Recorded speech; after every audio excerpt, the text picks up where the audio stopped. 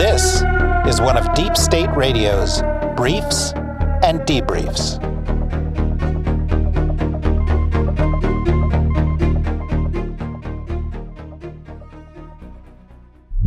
Hello, and welcome to another of Deep State Radio's one-on-one conversations with experts. We're especially pleased today to be joined by Rula Jebreal, who is a professor at the University of Miami and one of the leading experts we know on the Middle East.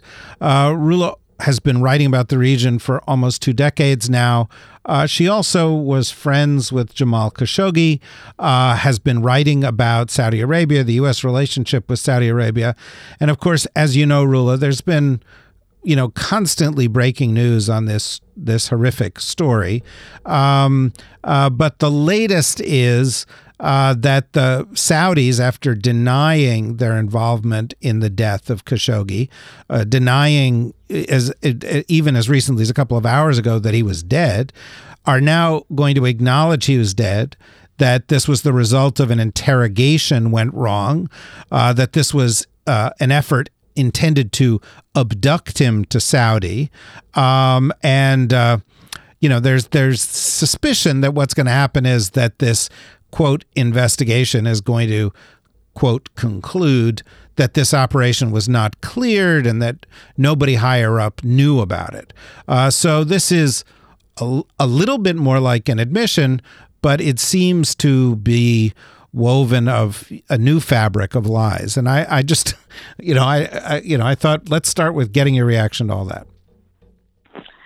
Well, this is all indicator that we have now that this is probably an ugly, cheap one, is under work, negotiation between Turkey and Saudi Arabia in order to put Jamal murder affair under the rug. It's a cover-up.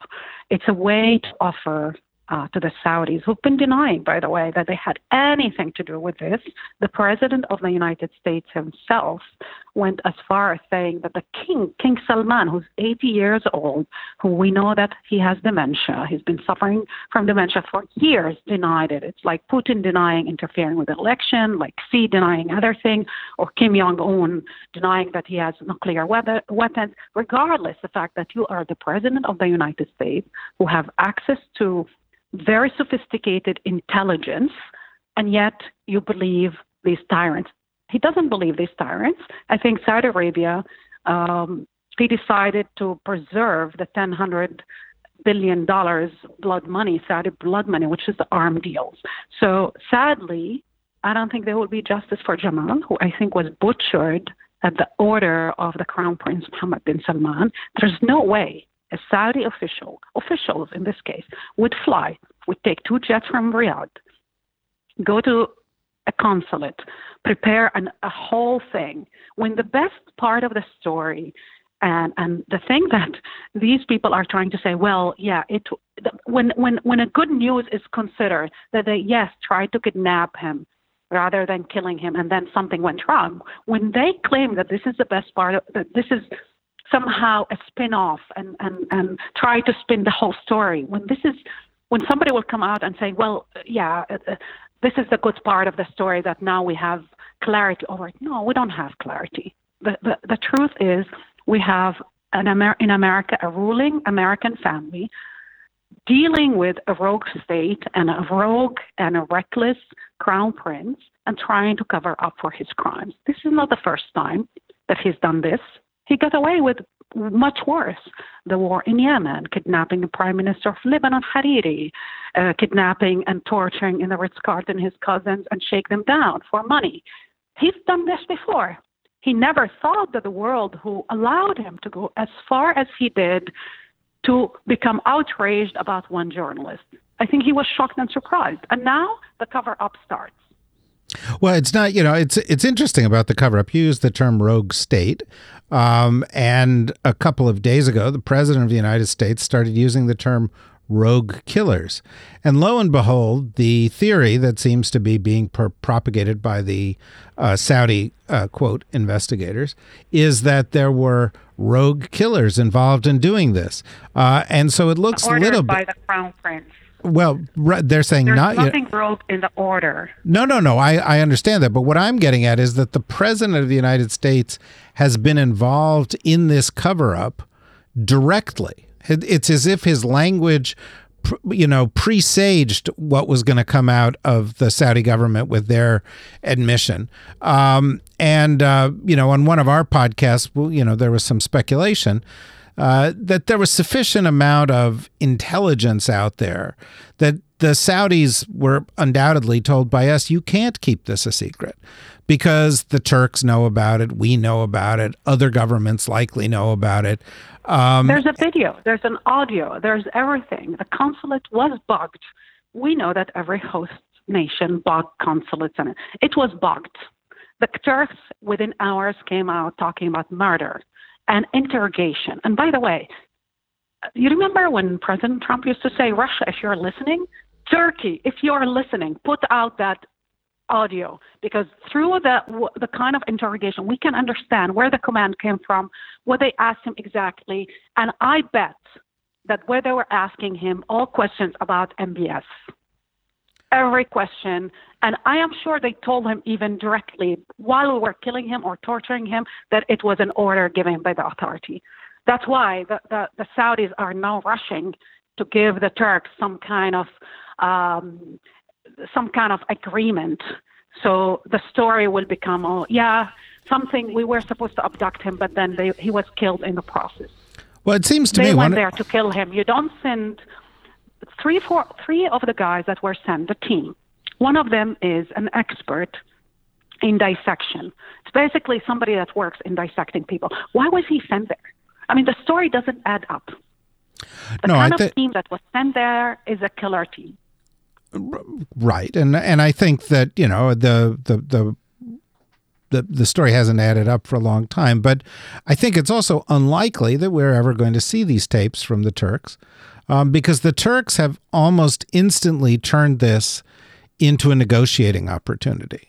And stepped away. They're not interested in justice. They're interested in, improving their relationships or getting more leverage either with the U.S. or the Saudis or somebody. And in fact, I'd be interested in your comment on this. It's not a coincidence that the American pastor was let out in the middle of this, right? Exactly. There's been a negotiation for a while, and I think that even Qatar was helping them in that negotiation. And I think Erdogan was looking into a way out of that situation. I think his economy is in bad shape. But look, Turkey is the number one jailer of journalists. So it's incredible that we're looking up to Turkey to somehow for kind of justice for Jamal. That America had totally abdicated its role when it comes to holding up some kind of rule of law or values or standing up. Even the country that stood up for Sergei Magnitsky, who's a Russian lawyer who was murdered and tortured in Russia. We did just because we wanted to send a signal to the rest of the world that America stands for something, that we are the shining city in the hill. Obama, and during that era, they put sets of sanctions, they call it the Magnitsky Act, against human rights violators. Now we're totally defending these dictators and tyrants, not only defending them. Actually, Trump, I think, in the interview in 60 Minutes said, I think Putin killed people and poisoned them in the UK. I mean, and that's the guy that you stand next to, and it's like, well, I believe this guy. When he was in Helsinki, saying, well, I believe him, and he believed him over his own intelligence. I mean, it's a disgrace. And I must say, we're living in a world, now it's a jungle rule. Whoever is more powerful can crush the next. And I feel that, and I fear that Jamal Life, a man who was a humble man, who stood up for one principle, which is pluralism, democracy, and freedom for all, his life will be, and his murder will be covered up for geopolitical reasons and for financial reasons. Well, one of the things that gets to me, frankly, in all of this, Rula, is that a human being was lured into a consulate and tortured and murdered. And within moments of his death, despite the well-intentioned outrage of many of those close to him, it became a political issue. It became a negotiating point for the U.S., for the Saudis, for the Turks, for others. And somehow in all of this was lost a human tragedy. And you knew Jamal Khashoggi somewhat. And I just, if you could take a minute or two to describe him and what his mission was like and what he was like as a person, because it seems to me that has been lost in all of this. Yeah. I mean, it boils down to Trump's presidency. Many of us who covered the Middle East for decades been warning America about these dictators, whether they are allies or foes alike, that when America went to the Middle East, for the Iraqi invasion that I opposed, they went there thinking, well, there's tribalism, we will bring democracy. America ended up basically importing tribalism from the Middle East. And what I used to see in many of these police states where people are abducted, tortured, disappear only for a tweet, for a simple tweet, or for saying a child was kidnapped in Daraa in Syria. And I wrote about that for foreign policy when you were working and you allowed me, to give voice for the Syrian people. Hassan was kidnapped and tortured and murdered by the regime only because he was singing in the streets, down with the regime. You can be killed and disappeared because of this reason. But we all came to America. Many people came to this land, the land of freedom that enshrined in its First Amendment free speech. We came here because we thought we could not be anymore in the Middle East. We can cover the Middle East, go in and out, but we could never live there. Because there's another place where we're allowed to be who we are and live according to principles, values, the rule of law, and we have some kind of possibilities. Now, Trump is giving an image to the rest of the world and sending a message that America is no longer that yes, they can get away with murder. I mean, the Saudis came out threatening yesterday. They threatened the United States with economic warfare if there will be ever sanctions. And Trump capitulated within hours. This is a guy that says to be strong and loves strong men, but then within hours, he came out defending them, giving them all kind of ways to get out of this. And then he said, well, we cannot afford to lose money. I believe that there's a bigger story here. And the story of the financial ties of this president, of his son-in-law, with the Russian, but above all with the Saudi royal family. What did Mohammed bin Salman mean when he said that Kushner was in his pocket? Why did the president a week ago in a rally said they buy from him, the Saudis, villas and apartments for $40 and $50 million?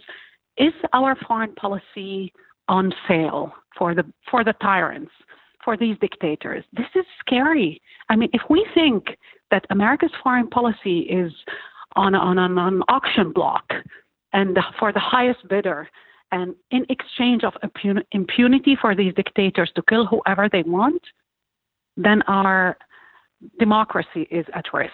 And whoever is voting in the midterm, they're voting to save America's democracy. Well, and it's interesting because the view of this administration has had consequences in a variety of places. We're talking right now about Saudi. You mentioned earlier Erdogan. Certainly, we've talked about Putin.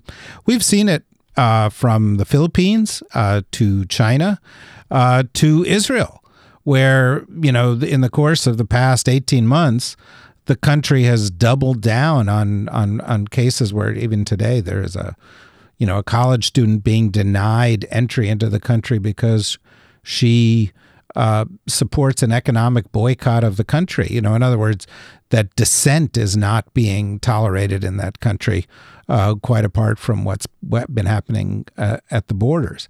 So, this does seem to be more pernicious. It's not about one place, but it's about leeway for authoritarians to behave as they will without consequences.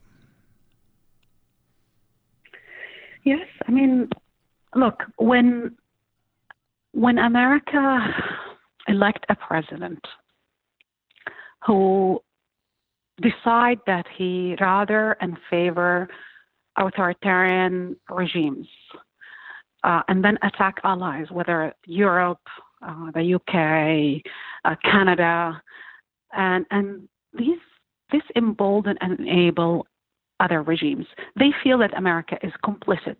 This administration is complicit in the crimes being committed because of our silence. Silence is complicity, whether we want it or not, but not only silence.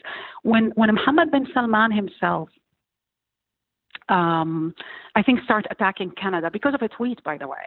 The Canadians put out a tweet in support of human rights activists who's jailed, and Mohammed bin Salman, in a very, aggressive way, cut every financial ties with them and asked all the students to leave the country and they start aggressively, some of his trolls on Twitter, threatening Canada. America was silent. That emboldened him to go further until he is confronted and there's sanctions and there's limit and there's. I think that the whole relationship need to be renegotiated by the next administration.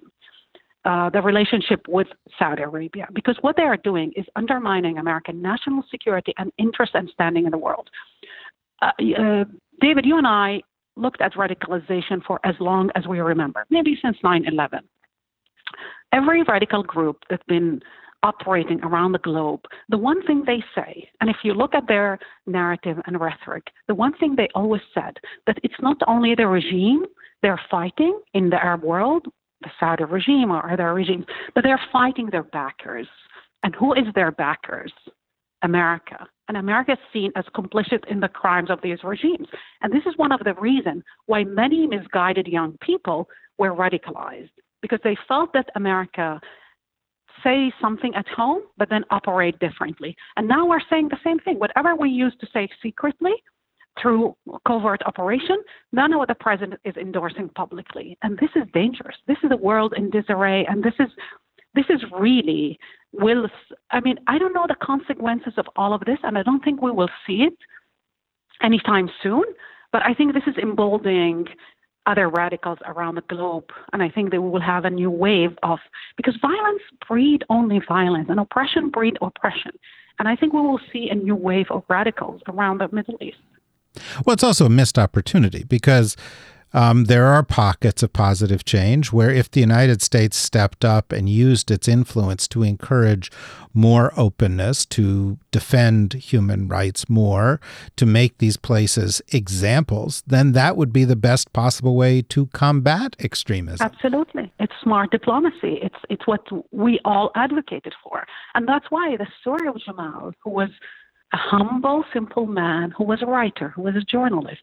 He's not an activist. He's not somebody that asked for the overthrow of the regime. He asked it for very simple rules and very simple. Basically, he asked the regime to moderate itself and allow its people to speak. You know, one of his beautiful columns, the last time he wrote for Al Watan, which is a Saudi newspaper, he wrote, "I am a Saudi." And he invited his fellow Saudi citizens to use their mind to be more critical and to use pluralism, to be more pluralistic. He even invited the regime, and he said, it's wrong of the government to criminalize and demonize everybody as extremists, because we are not all extremists. We want to exist and to live. We want the government to thrive, but we want to participate as citizens, not as slaves.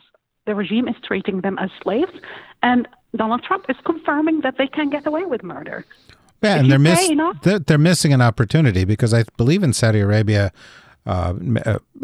maybe per capita the biggest social media use of any country in the world. There are educated people with a desire to produce the kind of reforms that even MBS talked about, and the question is, is the thumb on the scale towards reform, or is it fearful of reform? You cannot reform by killing everybody that criticize you. I don't know. I mean, I don't believe in these kind of reforms. If it's a reform where you have to kill everyone and you have to even send a squad and a killer team to go to Istanbul to interrogate a dissident or even a journalist. That means your reforms are wrong to start with.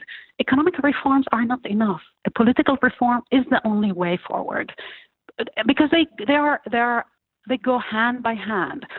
A liberal democracy and a liberal market and a liberal economy, they go hand by hand, because this is what will open up to investment, to believe in what you're doing. I mean, if I believe, and sadly, we have a responsibility to tell these regimes that the China model might not succeed in Saudi Arabia, that you have no political reforms, but you have basically, you can enrich yourself, but you shouldn't criticize the party. It doesn't work. We know from data, from scientific data, that the only way to reform a country is to open it up gradually, slowly, whatever you want. But if your reform starts with bombing Yemen, kidnapping prime minister, butchering and torturing people in the Ritz-Carlton, maybe we should wonder, what kind of reforms are these? Last question. Does it leave you with any sense of optimism that this very, very dark moment could be a turning point? You know, David, it's heartbreaking what happened to Jamal, who was in love with this wonderful woman and he wanted to get married. And I have to think about the people who said that the arc of history is long but always meant toward justice. I hope I don't know if it's in our lifetime. I don't know if it's a generational thing, but I have hope and I pray that the young people in America, the people who didn't register to vote, that can go out and vote and that can protect America's democracy, because it might be late for us in the Middle East, but it's not late here in America. Save your democracy, because the rest of the world depend on it. Your livelihood, your future depend on it. Well, I think that's a really fitting and thought-provoking place to end this conversation, because it sounds sometimes like rhetoric when the United States says, we are the champions of democracy. We've made a lot of mistakes in our past. We've gone through slavery and racism and civil war and genocide against Native Americans, and we've supported some bad regimes in the world from time to time. But the net balance following that arc toward justice, that has been a mission that we have pursued fitfully, but in that general direction. And right now we're not doing that. And I think the challenge for us, just like the challenge for these regimes around the world, is to recognize that this is a choice, and to reorient ourselves back towards justice, back towards openness, back towards reform, back towards democracy, because at the end of the days, this is what makes everybody more secure and better off. And it's a very disturbing moment for so many governments in so many places across the world: the United States, Europe, Asia, the Middle East, Africa, and Latin America, to have lost their bearings on this front. And hopefully this death will be a trigger to reevaluate where we are going, and possibly for all involved to begin to head in a better, more constructive direction. Rula, thank you very much for joining us. Thank you, David. We hope you will do so again very soon. Anytime. And all of you out there listening to Deep State Radio, I recommend you follow Rula. She's one of the smartest and most thoughtful people we know on these issues, and that you go to deepstateradionetwork.com, sign up, be a member, hear more of these one-on-one conversations, our podcasts, read what we've got on our website, and participate in the really amazing growth of Deep State Radio Network, which is due to all of you and to the participation of people like Rula. Thank you very much. Deep State Radio is a production of the Deep State Radio Network, a division of TRG Interactive Media. Our podcast today was produced in cooperation with Goat Rodeo Productions and was supervised by Ian Enright. Join us again for another episode of Deep State Radio. If you don't, we know where to find you.